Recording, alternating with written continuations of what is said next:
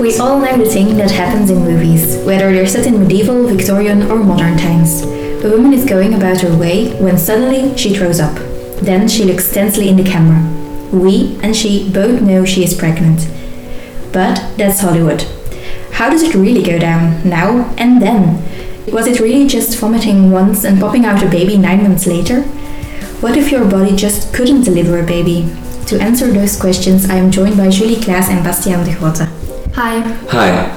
Yes, I interviewed a PhD student at the Faculty of Arts of the KU Leuven. I'm Jolien Gijbels. I'm a PhD student in history and I work on the history of gynecology. I, on the other hand, spoke with a mother midwife. Hello everybody, my name is Lorena Martinez Quesada. I study at the University from Chile. I worked as a midwife in Santiago de Chile, in Barcelona, Spain, and now in Antwerp, Belgium. So imagine two women, Elizabeth and Emma. They are both identical to each other. They both live in Belgium, are in the upper middle class, and they are both not too tall. The only difference is, Emma is a modern woman living in the 21st century, while Elizabeth was born in the 19th. What happens if Emma and Elizabeth think they are pregnant? Well, as Elizabeth has means, she goes to a family doctor. Poor women usually went to hospitals because they were free of charge, but if someone had money, they had a doctor visiting them at home. Now, that's different, of course. Most doctors in Belgium are reimbursed by the social security system, so most people, Emma included, can choose if they go to a gynecologist at home or if they rather go to a hospital. Yes, but there's a difference though. Poor women only went to the hospital to give birth. They did not really consult a doctor throughout their pregnancy. So, luckily Elizabeth did go to the doctor. Yes, and they had 2 tests to determine pregnancy. The first method consisted of inserting a finger into the vagina and moving the finger. So by tapping the cervix with a finger, the fetus could react inside the womb. But such movements were not always observable in the beginning of pregnancy, so in the first months. And the second method consisted of examining the belly by looking at the belly, by touching the belly, and by listening. So through a stethoscope, for instance, doctors listens to the sounds from the heart and the lungs of the fetus. The thing is, these methods were only really useful when a woman was already 4 months pregnant. So only after 4 months did a doctor know for sure that the woman was pregnant. Of course, she would have already stopped menstruating, but that wouldn't necessarily be a sign of pregnancy. Women back then could stop menstruating for all sorts of reasons, like malnourishment and stress. The only certainty a woman had of being pregnant was feeling the baby kicking, which only happens after the 4th month of pregnancy. Now we have an array of tests we can do on pregnant women. Exámenes de sangre para detectar blood tests to see if there are any infections, parasites or viruses, urine tests to see if there are any proteins or sugars in the urine, vaginal tests to see if there are any infections prior to the delivery. That means chlamydia and bacteria like Streptococcus and Primolithococcus. So basically a lot. Yes, and of course, thanks to pregnancy tests and ultrasounds, we now know way earlier when a woman is pregnant. So Emma would be doing these tests knowing she's pregnant. Okay, but Emma and Elizabeth are not too tall. Could that be a problem for delivery? What if their hips are too narrow? They would use a tool called the pelvimeter to measure Elizabeth's hips. When a woman consulted him and when he thought that her pelvis was too narrow, then he would measure her pelvis with a pelvimeter. And at that point, he would conclude that it was very difficult or even impossible for her to deliver at the end. It's a bit more complicated for Emma. Si es por un primer niño y la persona es muy baja de estatura, If it's the first baby and the woman's kind of small, less than 1.50 meters, we'll do a pelvimetry. We measure the internal diameter of the hip. We do that by ultrasound. We only do it when she's nearing the end of her terms, as her bones can still move during her pregnancy. it's possible that the diameter enlarges. Que se van a producir durante el parto pueden hacer que este diámetro se amplíen. So you're saying that the bones actually move during pregnancy? Yes. Okay, so what are their options then? So Elizabeth's choice largely depends on the religion of her physician.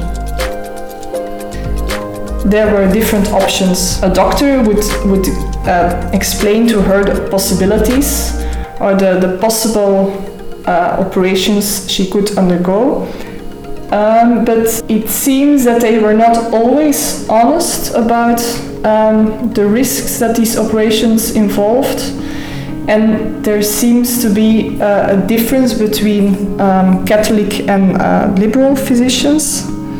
When a woman consulted a liberal doctor, he would suggest medical abortion and embryotomy. Both operations killed the fetus inside the womb, but embryotomy meant killing the fetus with destructive instruments at the end of pregnancy, so a full-term fetus. So a liberal doctor would talk about medical abortion and embryotomy and present it as her best chance of survival. And he would also talk about another option, the caesarean section, yet he would always say that she would probably die when undergoing caesarean section because this operation was very mortal in this period. But she was presented with a choice, and probably in this case, or that is what I read in my sources, women often chose medical abortion and embryotomy, so they chose to save their own lives. And this implied killing the fetus. So caesarean sections were quite rare in this period. When women went to a Catholic physician would always encourage and even persuade her to undergo a caesarean section, because in theory this operation can save both woman and fetus. It's a lot simpler these times. Nowadays, we'll make an appointment with the anesthesiologist and then with the midwife to prepare them for the cesarean. of course, people still get abortions, but usually they don't have to get them to survive such a pregnancy. It's also important to note, if there's a risk to both the mother and the baby, the mother's life has priority. But Elizabeth would know what the risks are, would she? That's quite a difficult question when speaking about the 19th century. Because the perspective of a woman is often absent in the sources of an historian. What I do know is women were aware of the risks of dangerous operations, such as the caesarean section. I do know this because doctors talked about women who did not want to undergo operations. The interesting thing is, religion still plays a role in modern midwifery. Only here, it's not the religion of the doctor, but of the patient. We have some Jehovah's Witnesses. When they're pregnant, they make sure to let us know that if there is a massive hemorrhage, that they don't want a blood transfusion. And that's difficult as a person working in healthcare services. The only thing I want is that a person leaves the hospital alive. It's very contradictory to do nothing when there's a person who will certainly die if you do nothing. Es contradictorio el no hacer nada en una persona que tú sabes que si no haces nada se va a morir. Another problem are Muslims, who do not want a man to help them if it's necessary. They only want to be surrounded by women. I make sure to let them know that when there's an emergency, their life depends on the gender of the person helping them. That they should better look for another hospital, because in our hospital there are sometimes male doctors, and if their female gynecologist is on a holiday and there's a male doctor on call, we cannot do anything else than call them. Usually we say, if you don't agree with the help we will provide you with, you have to find a hospital that can respect your wishes, so that they don't give you help you don't want. Normally when there's a gender issue, they change their minds, but with witnesses, with transfusions, they don't change their mind. The others do. El problema es cuando son testigos de Jehová y es la transfusión. Normalmente no cambian, ellos no. And then, when after 9 months of pregnancy, Emma's and Elizabeth's water breaks, what do? Who do they call? In the 19th century, what to do again depends on the status of the woman in question.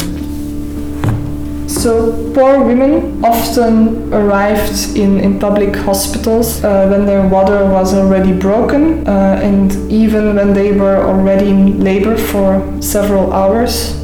Some doctors speak about exhausted women in bad condition who sometimes died in this process because they were already in such a bad condition when arriving in such a hospital.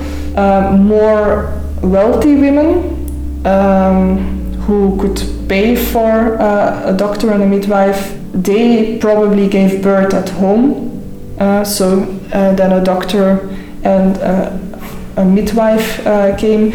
Midwives could help with normal deliveries, and doctors were considered necessary when a delivery was needed with instruments such as the forceps, because midwives were not allowed to use anything else than their hands. And what happens when in the 21st century women's water breaks? If she's full term, which means if she has been pregnant for 9 months, she has time to get to the hospital. She can first eat something, take a shower, and contact her partner. So it's not urgent. No, it's not like in the movies. That seems to be a recurring theme here. Yes, Hollywood loves to exaggerate basic bodily functions. Your membranes breaking are not a big deal usually, unless the amniotic fluid is not clear. If the water has a color, dark or green, this means that the baby has defecated in the womb because of oxygen shortage, and that is serious. So it is best to go to the hospital straight away or to call an ambulance. You do not have to wait for your partner. If the membranes rupture prematurely, it does not matter what color the water has. She has to come down to the hospital immediately. So when they get to the hospital, so if the color is dark green or the color of Coca-Cola, then there's a big problem and you have to take the heartbeat immediately. If the heartbeat is not that good, you have to operate immediately. If the heartbeat is okay, you can induce labor. Why do they induce labor? this is done to start contractions. In the hospital where Lorena works, they keep pregnant women with clear amniotic fluid in observation for 6 hours to see if labor starts spontaneously. If nothing happens after 6 hours, they induce labor with an IV, so contractions would start. If then still nothing happens, then a cesarean section is needed. Since Emma's hips aren't wide enough to deliver naturally, she'll have to get a C-section anyway. Okay, let's get back to Elizabeth in the 19th century. What happens to her now? Seeing that Elizabeth's water is broken after 9 months of pregnancy, she has not chosen a medical abortion, which takes place before the baby has come full term. At this point, she has two options: embryotomy, which can possibly save her life, and cesarean section, during which she will most likely die. But there is a possibility that this procedure might save her baby. So she has to take the difficult decision if she chooses her own life over that of her unborn child or not. If she chose an embryotomy, this means that she will have to push until the baby is suffocated due to her narrow hips. When doctors are sure that the fetus is dead, they would crush it and extract the different pieces. During their careers, physicians had developed their own instruments to, among other things, pierce, shatter or detach the child's head from the rest of the body. However, one could never be 100% certain that the fetus was dead, and it was also possible that Elizabeth would not survive the embryotomy. At this stage, however, the woman who had been in labor for hours, sometimes for days, was exhausted, and probably she did not survive an embryotomy on a dead child. So she had to be in labor until the baby had passed to be able to have the embryotomy? Exactly. That's horrible. And if she opted to save the life of her unborn child and undergo cesarean section, what happened to her then? If she opted for a cesarean section, the doctor would cut open her belly and try to remove the child. It's not like today a very small, it was quite a big incision. So they first made, they cut into the belly and then they cut into the uterus. But until the end of the 19th century, they did not close the uterus as they did with the belly. So that means that women often died because of bleeding, of internal bleeding. Were the chances of survival slim? Yes, a lot of women died as a result of internal bleeding and/or infection. The reason for this was for a big part bad hygiene. And another bad condition that caused death of women during and after cesarean sections was the bad hygienic conditions. Doctors did not use antiseptics, they did not wash their hands, they did not know until the end of the 19th century that this was one of the main causes of death of women. And to top all of that horribleness off, remember that anesthesia was also not a thing until the 1840s. It means that women felt everything of such an operation. And even after the introduction of anesthesia, it took a while before this procedure was accepted by the medical world. So even then, operations were performed without anesthesia. Luckily, the safety of caesarean sections has increased immensely since the 19th century. How will Emma's caesarean section go? Because the gynecologist knows that Emma's pelvis is too narrow to deliver naturally, a caesarean section was planned and she's prepared very carefully. The anesthesiologist will be called to give her an epidural or a general anesthetic. Pediatrician, a doctor specialized in babies and small children, will also be called so that they can be present in the operation room. Then they begin cutting, very meticulously. Normally, they do the skin first, then the subcutaneous, fat, the membranes around the peritoneum, then bit by bit the muscles of the uterus, and then the membranes. These are broken, they take out the fluid, and then the baby comes out. In case of emergency, they go BAM! The one cut! From skin to uterus at once. It has to be quick, otherwise the baby dies.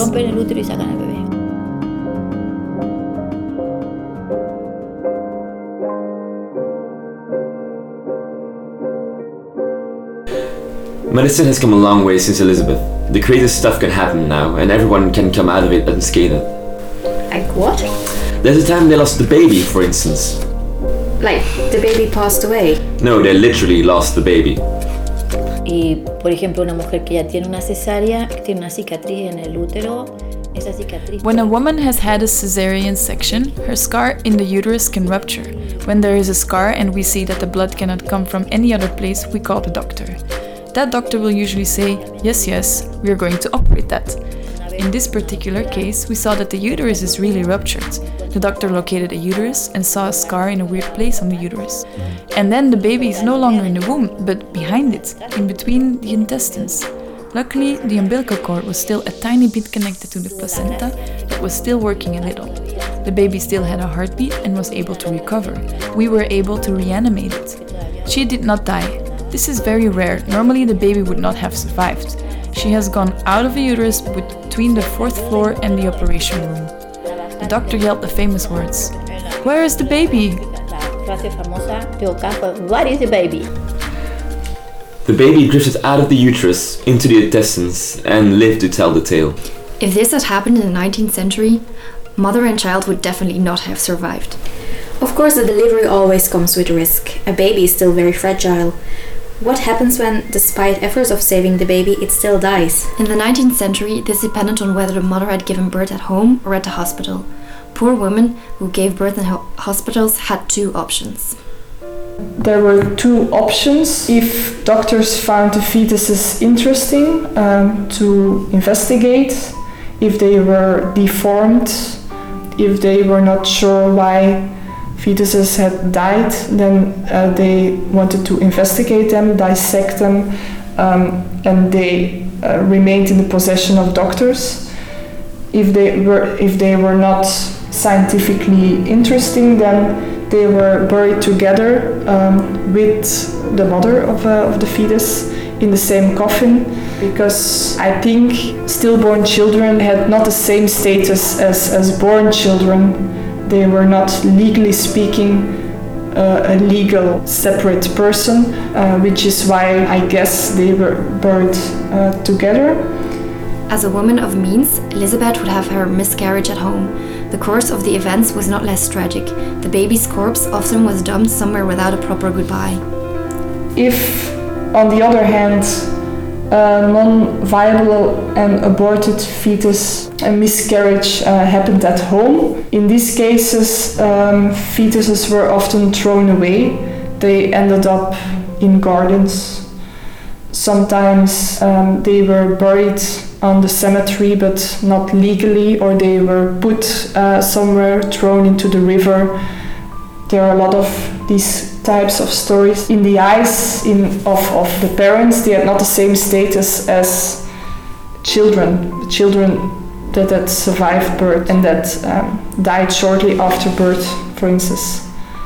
And especially when a woman herself had aborted her child, then she would want to get rid of the baby or of the miscarriage remains, and she would want to hide this crime because it was considered a crime in Belgium to procure illegal abortions.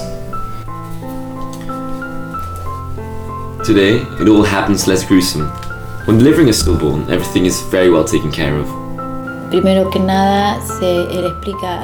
When delivering a stillborn baby, we will first explain what will happen that day very clearly. We explain that the delivery will be as short and painless as possible, and that she can have an epidural if she wishes to. She's always asked if she wants to see the baby. The baby will stay in the wards, so if she ever changes her mind, she only has to ask. In the unlikely case that Emma's baby was stillborn, she has several options. If the baby dies before 28 weeks, the law unfortunately doesn't recognize it as an individual, so it can't be buried in a regular cemetery. But there are charities who take care of such cases. A lot of Islam families send the baby to a specific burial plot in Antwerp called the Angel's Path. There they bury babies that cannot be registered because they haven't reached 26 weeks. And in theory they don't have to be buried, but the family does want to have a place for them, so they can bury it over there for free. They can also have their baby made into a jewel. They first cremate the baby, and with the ashes they make a gemstone, which they turn into a little jewel. Whenever a baby dies nowadays, it is a shock even for the hospital itself.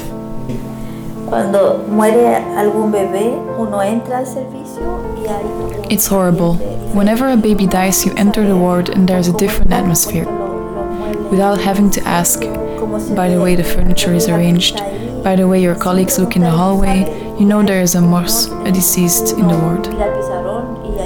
It's really weird, no one has to ask.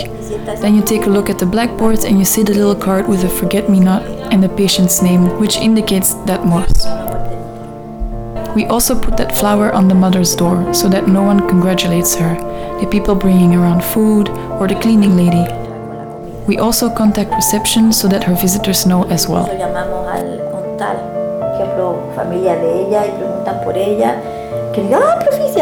In fact, Lorena's hospital takes a lot of care of the parents and siblings of stillborns. We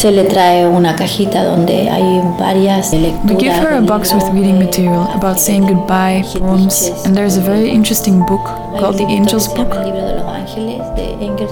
There we ask other parents who have lost a baby or fetus. There are babies of 12 weeks, 20 weeks, 25, 30, 40 weeks, and they write their feelings down. Brothers and sisters can also write or draw something. The book's incredibly useful. There are people who are incredibly sad, and then they see that there are others who find themselves in the same situation, and that it unfortunately does happen to other people, that there are others.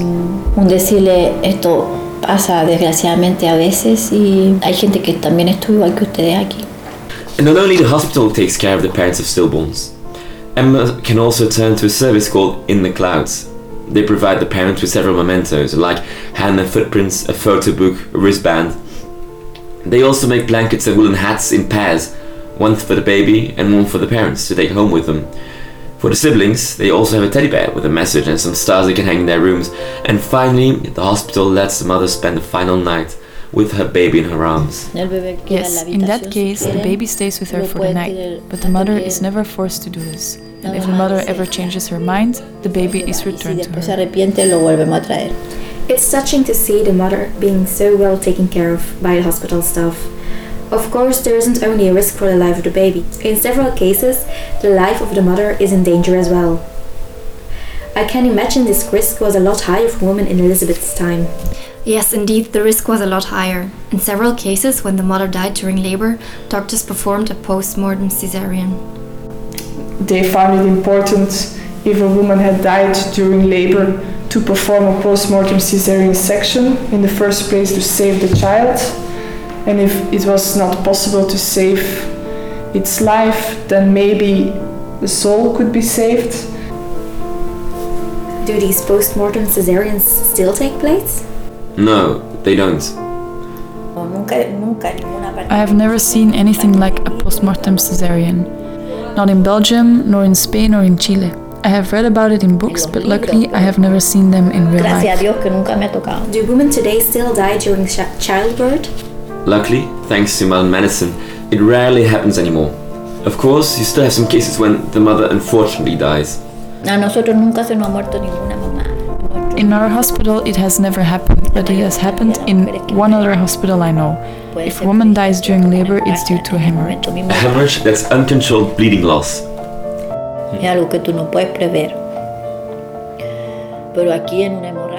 That is something that can be foreseen. When a bleeding occurs, we administer blood. There is always blood available and we have intravenous access ready to administer fluid into their veins. At this moment, it isn't about how much hemoglobin or the amount of blood of the person, but rather it is about the volume, so we can always give a saline solution. When a woman already had a cesarean performed, the scar on her uterus can tear. We notice this when we see that the blood can't come from a different side and therefore it is coming from the scar. We are prepared for this situation and the doctor gets called and an operation is performed. That way we can see whether the scar has torn. In most of the cases where complications take place, we are able to save the mother.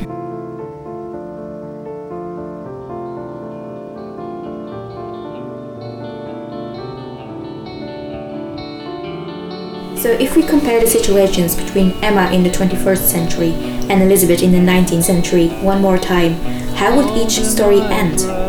Both women had a pelvis that was too small, but the outcome probably would be different. If a doctor would have noticed the pelvic being too small before, there are two possible situations.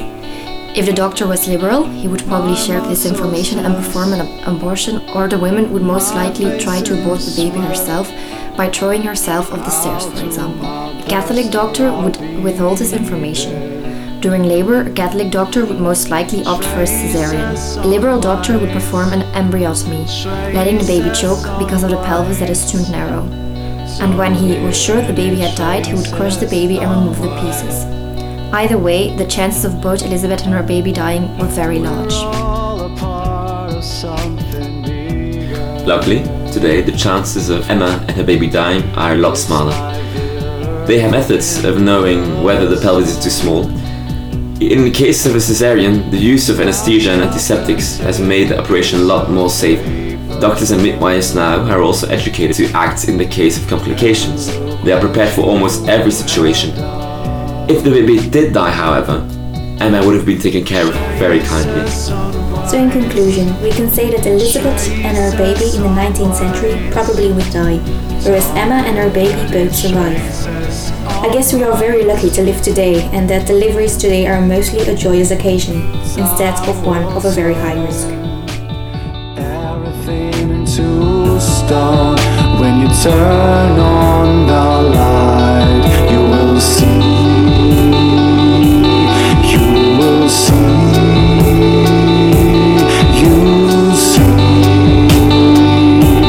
You see traces.